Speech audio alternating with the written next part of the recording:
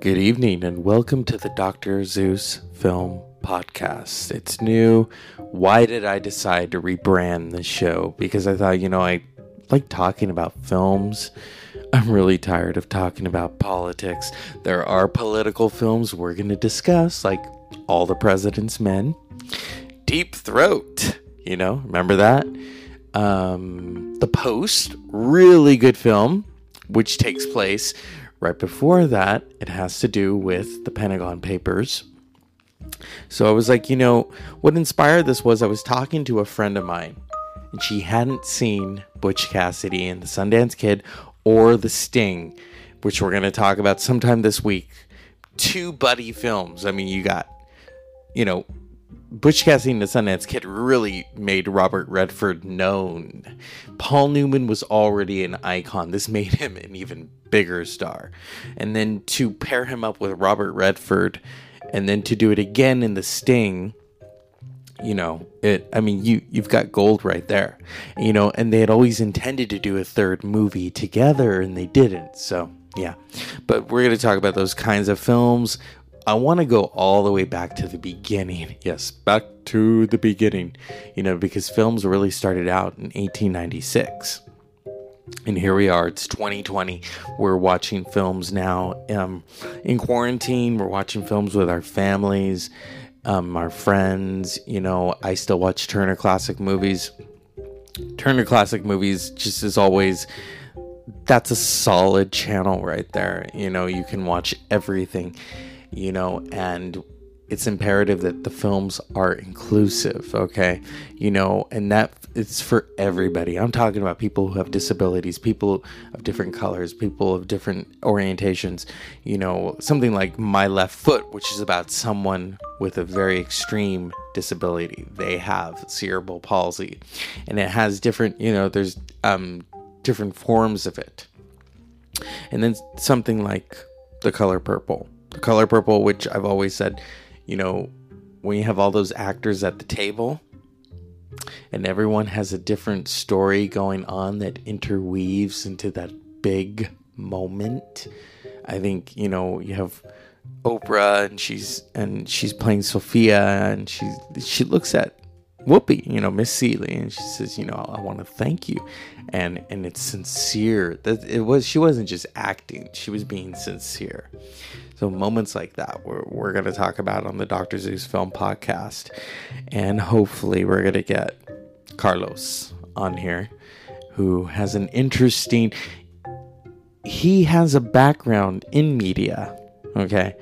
And knows people who were in films. And so eventually we're going to talk about High Anxiety, one of his favorites, a Mel Brooks movie.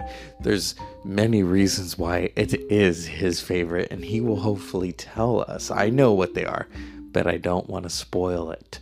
It's just like today when we were talking about Cabaret, I wasn't sure if I should talk about that moment where they're all in on it. You have Liza Minnelli, and you have... Michael York and the guy playing Maximilian, who are basically all sleeping together, just at different times. It's not a menage a trois, it's at different times. And so, we're going to talk about that within the Dr. Zeus Film Podcast. And I did this because I thought, the AFI, I was not educated at the American Film Institute, but I was educated through television. They would do those specials, 100 years, 100 stars, 100 years, 100 comedies. And, they were film lists that you would debate on. Oh, should that have really been? People still to this day debate whether Citizen Kane should be number one. I've never watched Citizen Kane all the way through, so I can't say that until I've watched it. But I've seen The Third Man with Orson Welles, and that's amazing. Orson Welles is such a great villain, or is he a villain in The Third Man? And then you have films like The Godfather. Today we talked about Cabaret. Those are on the AFI's 100 movies list. It should have been 200 movies, because, pretty soon it's going to get to 200 years. And just films that you wouldn't particularly watch. I remember when I watched my first foreign language film, and I had attempted to watch Crouching Tiger, Hidden Dragon, but it was dubbed, and so I couldn't get into it. So I remember a few years ago renting La Femme Nikita, which is a French film, and you really have to keep up with the subtitles, because the storyline and all these different things that are going on. This past March, right when we had that stay-at-home order, strangely enough, Max von Sydow had just died, and so I had rented Ingmar Bergman's The Seventh Seal, which has been parodied, it's been copied, it's been analyzed so many times, and I'd never seen it, and it was amazing. You have Max von Sydow on the beach playing chess with death, okay, and it's all subtitles, and it really, I bought it. I loved it that much. I bought it. Usually you rent the movie and it's okay. But at The Seventh Seal, I was like, whoa. And I've heard, Ingmar Bergman films are kind of depressing. But, it was interesting. It was amazing. It was layered. I think I've seen La Strada, which was directed by Ingmar Bergman. I could be wrong. I could be right. Let me see. I know it had Anthony Quinn in it, but it was dubbed. And I know that Anthony Quinn was he nominated for it? That's the thing when you do an Ingmar Bergman film. Or is it Wild as the Wind? No, that's George Cukor. I know I should. It's funny. People, you really should prepare. Are you doing a podcast? I don't think so. Yeah. Let's see here. La Strada. There we go. Oh, that was Fellini. I'm wrong. I could have sworn he did an Ingmar Bergman film. But that's the thing. I want you to watch these films that you wouldn't necessarily watch. I watched The Seventh Seal. At first, I was like, when is this going to end? But then as I got into it, and then I wanted to watch it again. Okay? There are certain movies that do that. I remember my mother and I both really enjoyed...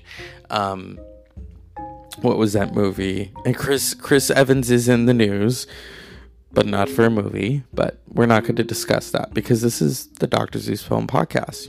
It's not about tabloid. I mean, we could dishevel the tea. But he was in a really great movie. Knives Out.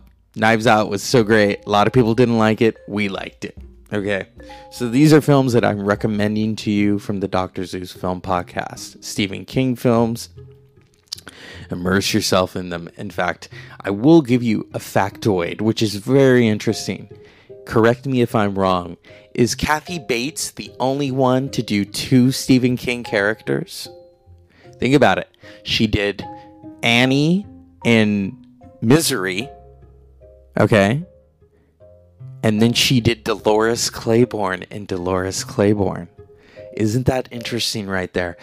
In fact, to this day, Kathy Bates has said that Dolores Claiborne is probably one of her favorite roles. Isn't that interesting? So stay tuned.